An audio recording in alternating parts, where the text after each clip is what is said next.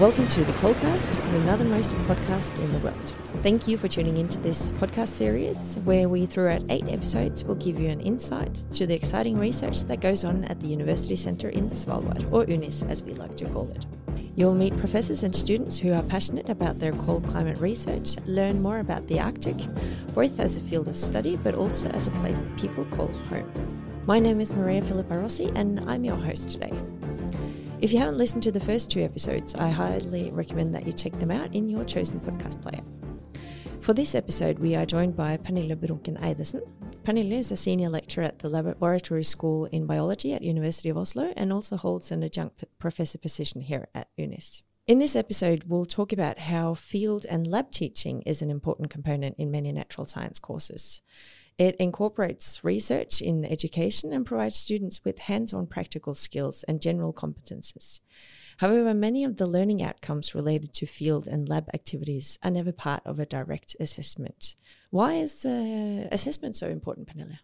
Well, assessment per se is maybe not so important, but when we think of learning as a whole, we have 3 components, right? We have usually a goal when we want to teach students something. We have an aim.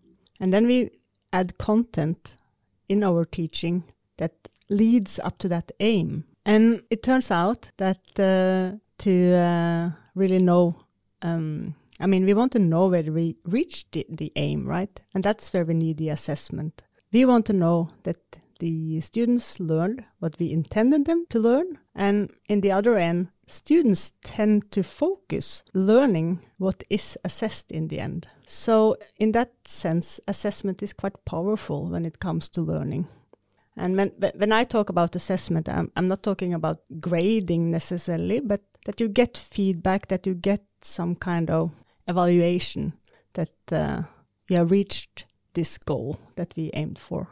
And then one of the challenges is in the field then, how do you assess a meeting with a polar bear or instrument not functioning in -20? Yeah, now this was something that we actually realized, that a field setting is a fantastic learning environment for a lot of skills, practical skills and competences such as cooperation, that you have to be creative, things are changing, things doesn't turn out the way that we expected. So students learn a lot of these important skills and competences. And we also we put out in our courses that this is an important aim of being out in the field, right? That they are going to learn these skills and competences. But we realized that we really never assessed them very well. So that was a kind of a background for trying to figure out alternative ways of doing this. And then we had to sit down and figure out, what can we do? And it's also important in the way that this is not only for UNIS. It's something that is going on in the sector in general. I guess you maybe have heard the expression that the future generation, they need 21st century skills. That's typical. Be able to think critically, be creative, cooperate, scientific literacy. All of these skills and competences that is kind of fuzzy and we doesn't really assess them very well. So that made us think. So it turned out to be a call where it was possible to apply for money with focus on assessment and student active learning.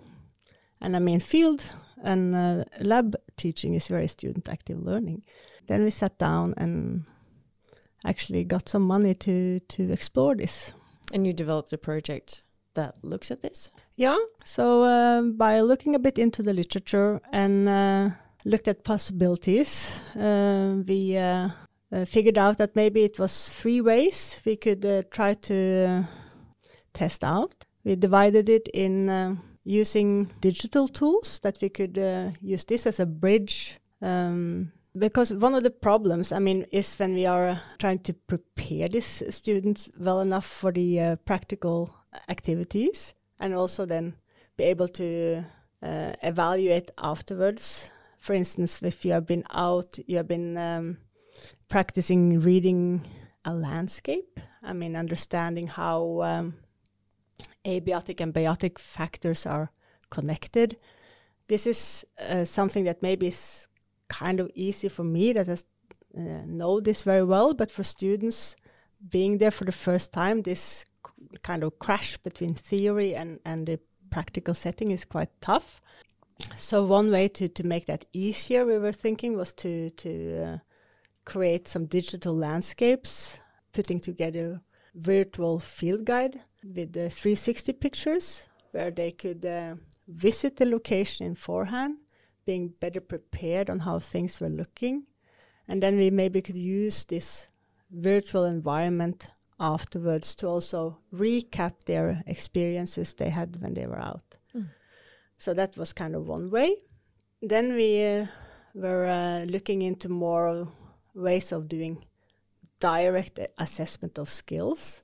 And then we were thinking of certification procedures that are more usually used in more practical educations.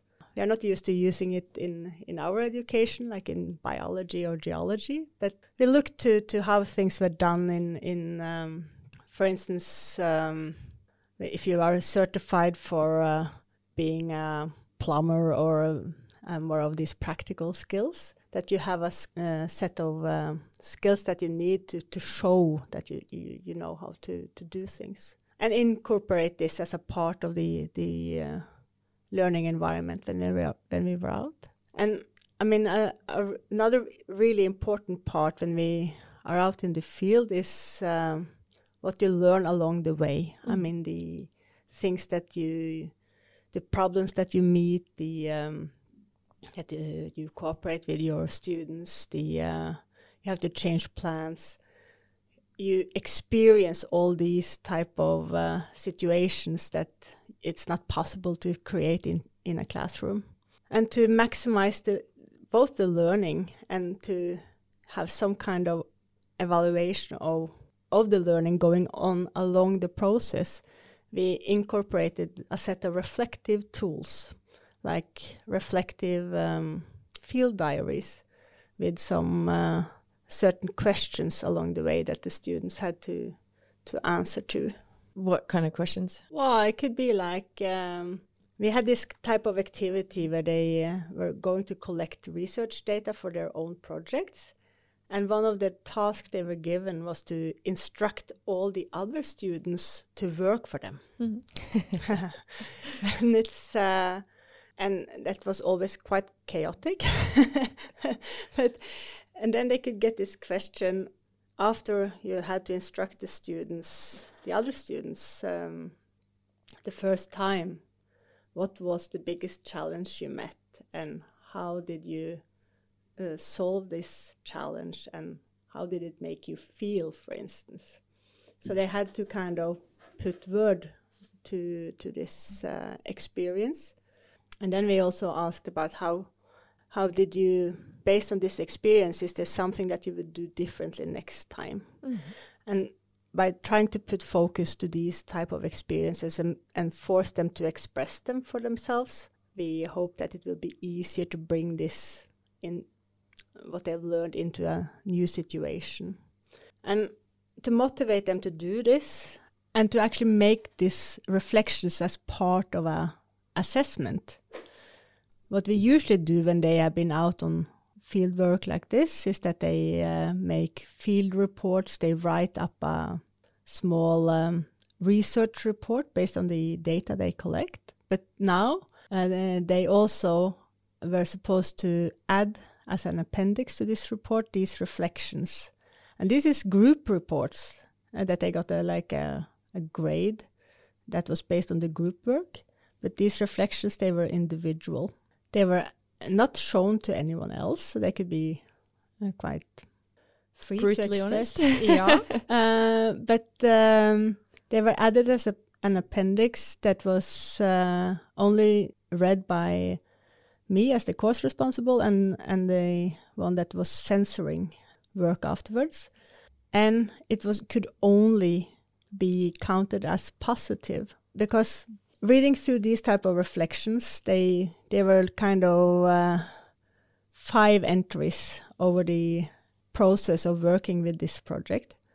They were restricted in the amount of words, so it shouldn't be like a long essay, but they aimed at certain problems along the way that was typically either when it comes to cooperation or this type of challenges that they met during their fieldwork, and to reflect the process of learning going on during such a work out in the field.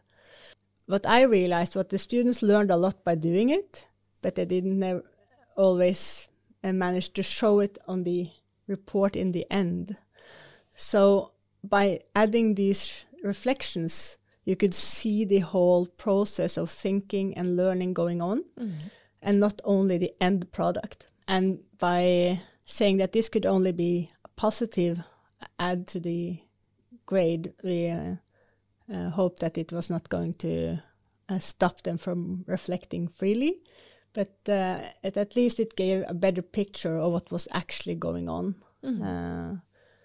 that we wanted to be part of the grade, not like only the end results in itself. But if we have a quick look at fieldwork in Svalbard, just to sort of draw the picture for people who are not living here and who doesn't know the Arctic well, we have fairly short field seasons, whether you're in biology or going out to a glacier, and there's a long dark season. So the fieldwork that they actually go out on is fairly short, and that's also why this preparation process is so important. Yeah, I mean, one thing is that it's short in season maybe, but it's also quite logistically challenging, and it's expensive. And so to get the most out of it, we should prepare students well for the experience. And also, as very few have ever been here before, right?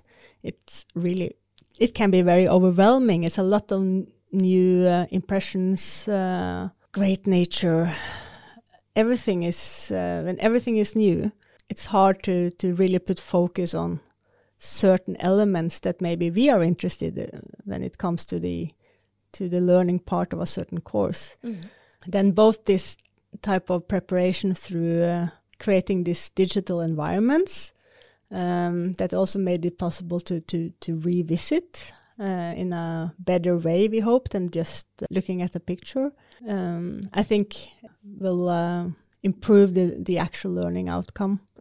And then when we talked about assessment, when you know that we have this aim for the field work, and they know that we will try to assess it in some way afterwards, that also put a bit of focus, maybe easier to put focus for the students than when they are out, that we prepare them for this beforehand and also pick it up again afterwards.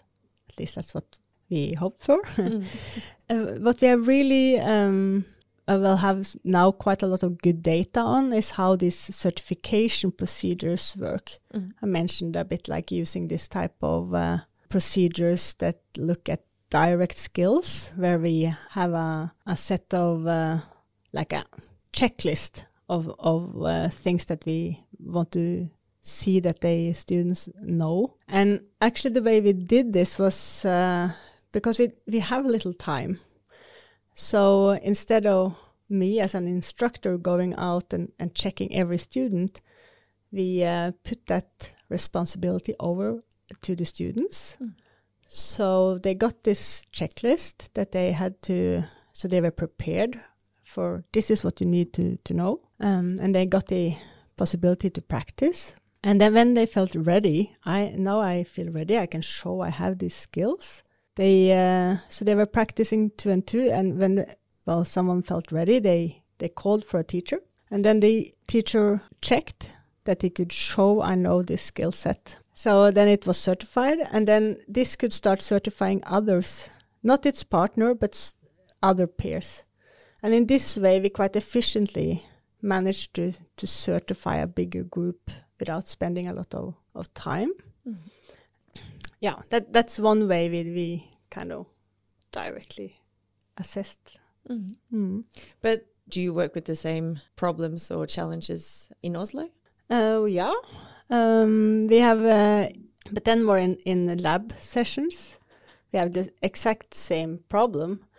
When we have a tendency to, I'm a biologist, and in biology we use lab work as a common way of learning, but we often have focus on the result of the lab, that you do a lab activity and you look at what comes out of doing a certain procedure, the result of the procedure. And this has been what has been common to report back. And we had this type of lab session for microscopy, which was exactly this way, that the students got an introduction to how to use the microscope, but what they were going to report back was what they saw in the microscope. They draw some cells and put a report back. But that doesn't really say that you know how to use a microscope. You could draw that drawing from your neighbor and deliver it.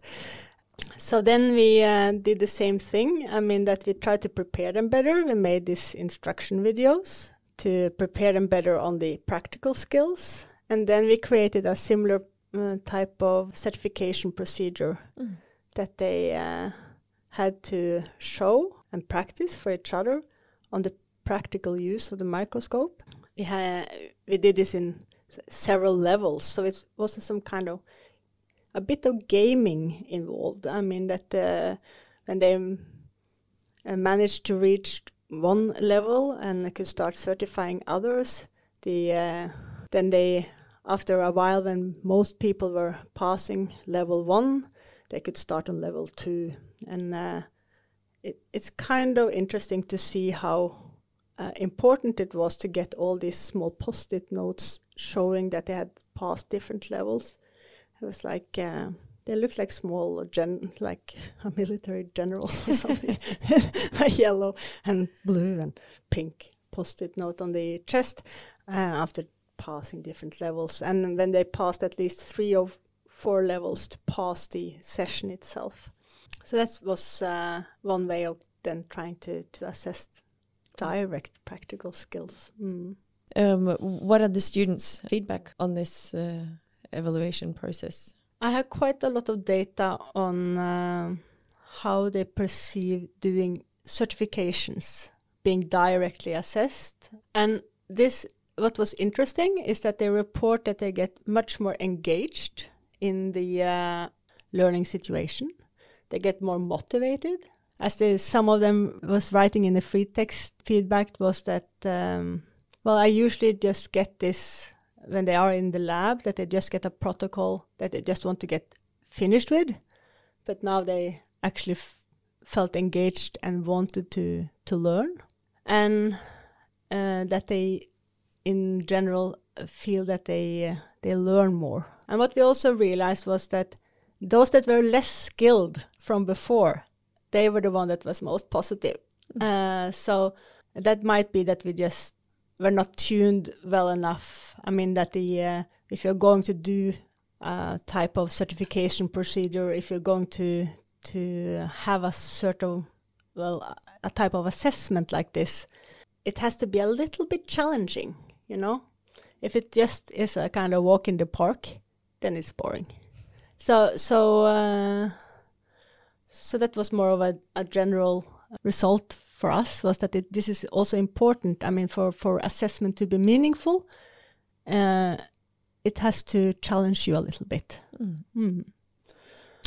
And this, we have now more than 200 student feedbacks on the certification procedure on microscopy, also from UNIS and from UiO and from University of Bergen.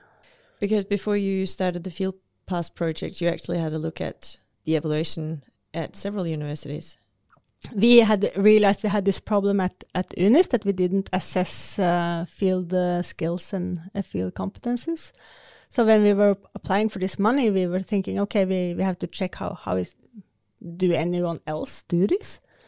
And then we looked through all programs that usually have fieldwork involved, that is in geology and geophysics and biology, for instance, that these type of programs that UNIS are are educating students for at the 4 main universities in Norway.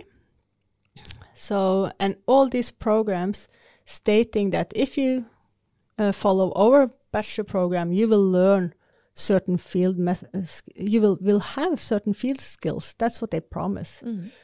And then we looked into all the courses that are part of these programs and looked at the way they were assessed.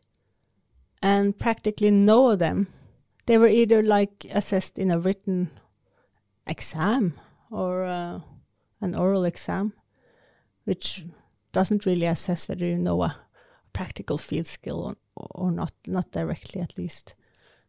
And then we concluded that this was something that was needed from more general than only at UNIS. Mm.